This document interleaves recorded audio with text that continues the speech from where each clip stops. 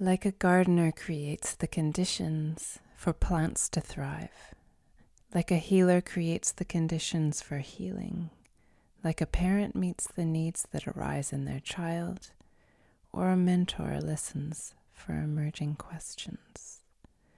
Our collective work now is to be at service to the earth. How can we be at service to life? We know only too well that thriving gardens, recovering patients, contented children, enthusiastic students depend upon the needs of the whole being met. We can only tend to others when we are tending to ourselves as well. You would think that in a culture like the dominant, wealthy one I've always lived in, needs would be met.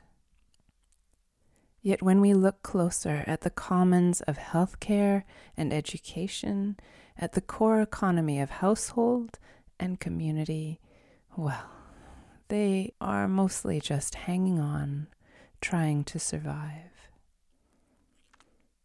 Even now, democracy is a shadow of what it could be, and the needs of the many are regularly forfeited to the demands of an economy predicated solely upon perpetual gain for the few.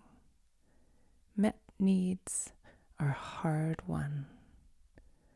Like the astounding diversity and abundance springing forth in a well-stewarded garden, like the resounding health restored by good, whole-being rest, food, and care. The existence of billionaires reveals that there is enough, were it distributed fairly. The story of this economy, cultured each day in all our relationships and exchanges, the narrative of scarcity and competition, it's a lie. There is plenty. Compelled by our deepest affection for all forms of life, we gently draw a line in the soil. No more of this tale of scarcity. For all life to thrive, needs must be met.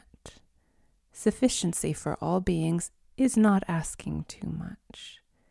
It is the foundation we require so that we can be of service to the restoration and regeneration of the complex systems that just now are communicating distress in urgent and multiplying ways.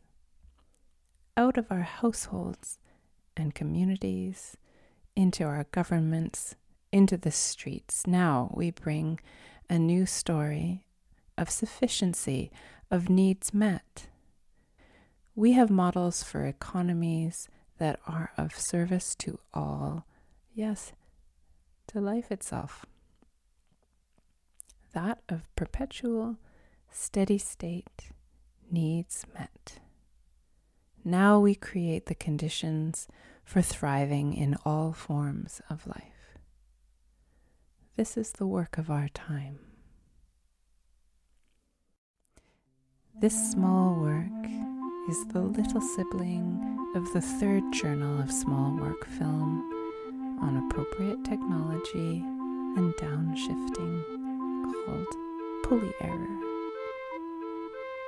This small work exists with thanks to the radio, film, and letter patrons. Thank you for subscribing to and sharing this work. I'm grateful. Find out more at appleturnover.tv.